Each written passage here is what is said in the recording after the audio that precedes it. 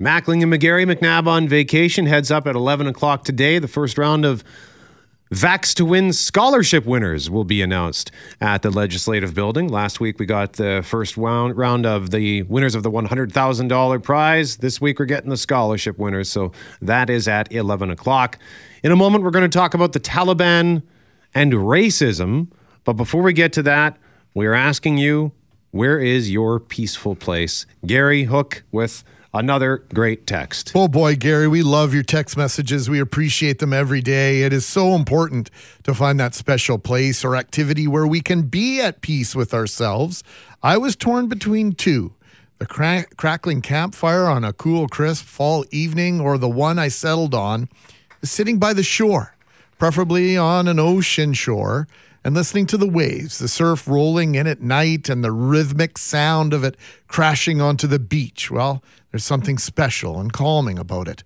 Double bonus if you have a clear sky with the stars sparkling in the night sky and the surf thundering in. Definitely a place I can relax and be at peace. In our next segment, I mentioned GFK's philosophy about our connection to the water. Well, it wasn't the water, it was the sea. And we'll play some audio for you on the other side of this important discussion with a good friend of our show, Brett McGarry. That's right. And keep those texts coming on Peaceful Places for a chance to win Bomber tickets for this Sunday. We'll give them away at 9:15. So I saw something on Instagram over the weekend about the Taliban, and it gave me pause.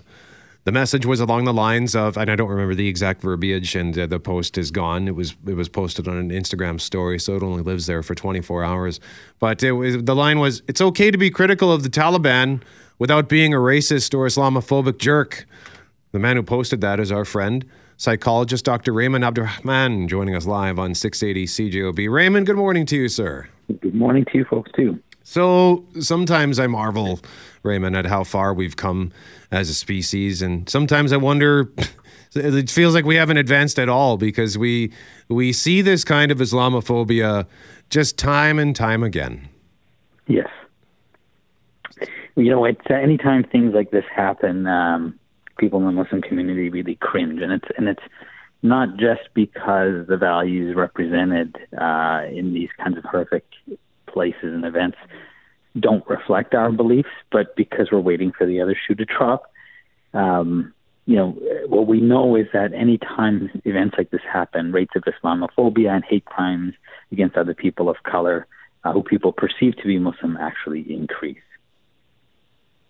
So, Raymond, talk about the Taliban, if you can, and their belief system and the incredible horrors that they have laid upon and enacted in Afghanistan over the decades, and what might be happening there now, and how it reflects, I'm guessing not at all, the true Muslim faith. Well, you know, the interesting thing is that there are horrible things happening all over the world, and certainly the Taliban are purveyors of those kinds of things. But it's very easy for us to kind of lump all people from a certain background together.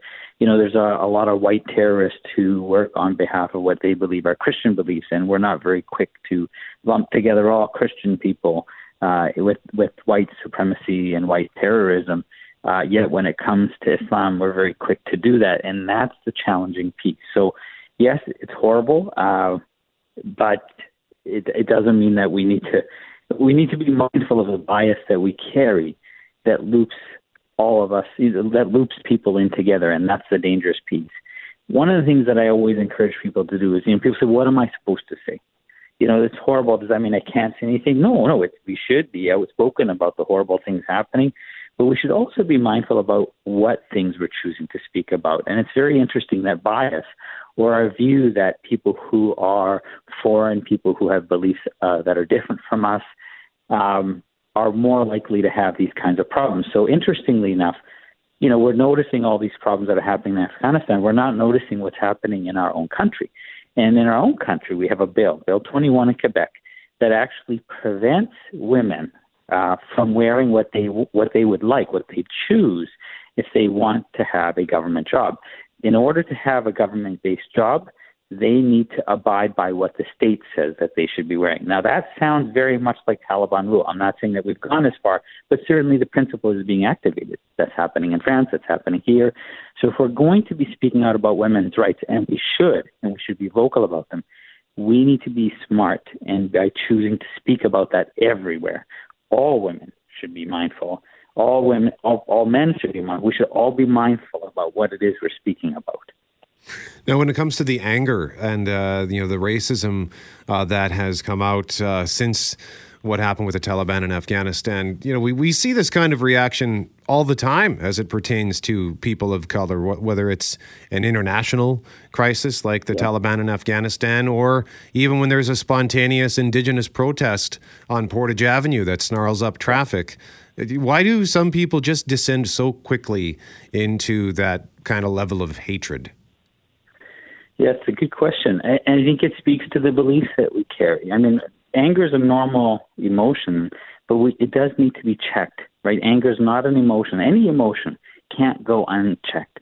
If it's self-hatred, hatred towards other people, we need to be mindful about why is it that we're carrying that? Are the beliefs that we have about that anger justified, validated? Is the information that we have about those people or about ourselves validated? And if we're not going to be checking our beliefs, then it's very easy to jump to an emotion that can be very damaging. So any excess of any emotion can be problematic, and certainly that's the case with anger. Rehman, we have this conversation about crime every once in a while, and the meth crisis and some things that might be happening, quote unquote, in our mind to other people.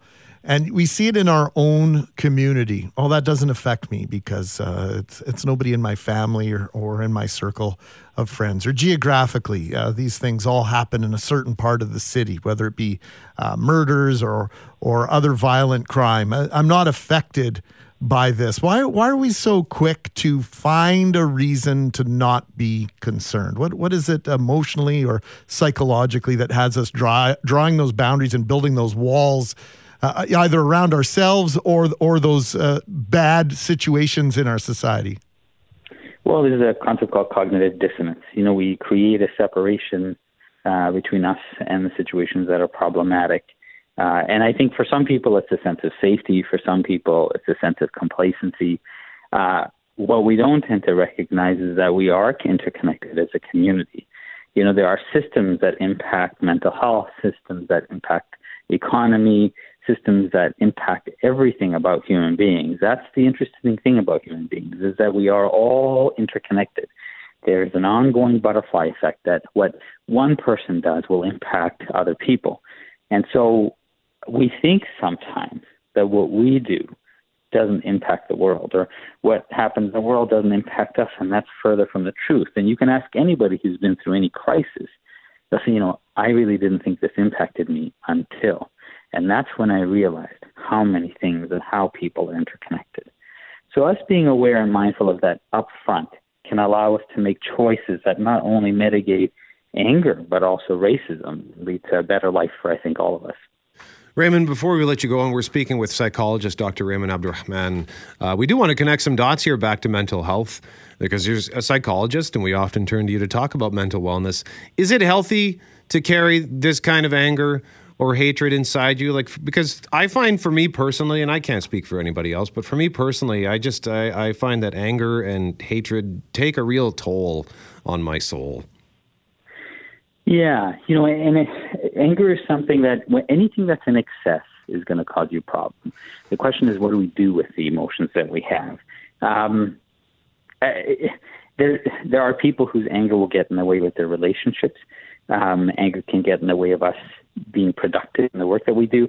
So the message I don't want to give is that we need to have some Ned Flanders kind of view on things where we push down and suppress our emotions. In fact, that's what causes difficulty, I think, societally. When we're not taught about how to manage those difficult feelings, they're more likely to come out because we don't have the skills on how to deal with them. But there are skills that we can do that teach us how to have some control over our anger. And there's a couple of things that we need to do. Number one, we need to be able to rationalize our thinking to make sure that adjusts our emotion.